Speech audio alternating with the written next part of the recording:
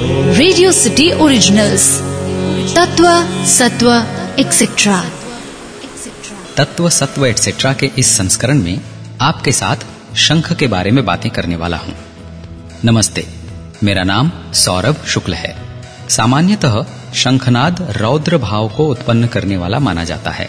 शंख का प्रयोग प्राचीन काल में युद्ध के लिए ललकारने या युद्ध के लिए तैयार होने की सूचना को प्रेषित यानी कम्युनिकेट करने के लिए किया जाता था।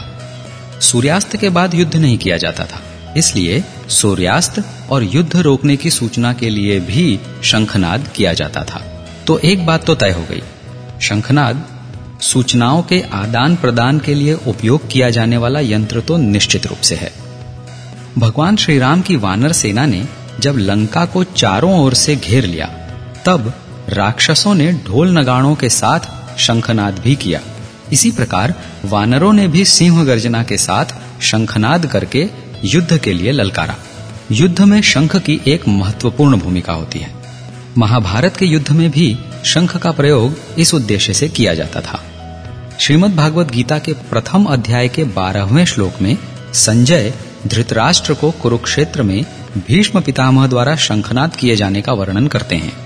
इस श्लोक में कहा गया है कि भीष्म पितामह ने दुर्योधन के हृदय में हर्ष उत्पन्न करते हुए शंखनाद किया। शंखनाद मन में हर्ष उत्पन्न करने की क्षमता रखता है। हर्ष ही नहीं, उत्साह से भर देने और आत्मविश्वास में वृद्धि करने में भी शंखनाद एक महत्वपूर्ण भूमिका निभाता है।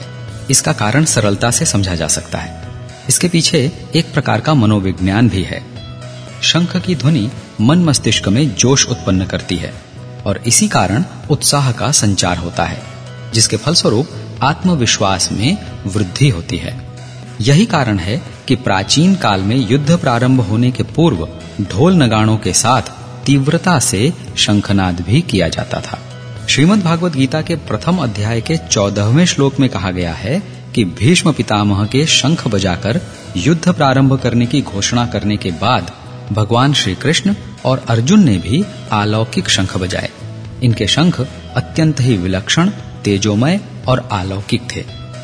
अच्छा, आपको ये तो पता ही होगा कि भगवान श्री कृष्ण के शंख का नाम पांचजन्य था, पर क्या ये पता है कि अर्जुन के शंख का नाम क्या था? बताता हूं। अर्जुन के शंख का नाम था देवदत्त। यह शंख अर्जुन को दैत्यों के साथ एक युद्ध के समय देवराज इंद्र ने दिया था। इस प्रसंग का उल्लेख महाभारत में मिलता है। इस शंख का नाद इतना भयानक था कि शत्रु भयाक्रांत हो जाते थे। शत्रु सेना पर एक मनोवैज्ञानिक दबाव बन जाता था। इसी प्रकार युधिष्ठिर, भीम, नकुल और सहदेव ने भी अपने अपने शंख का नाद किया, जिससे शत्रु सेना पांडवों की एकता, वीरता और शौर्य का ध्यान करके उन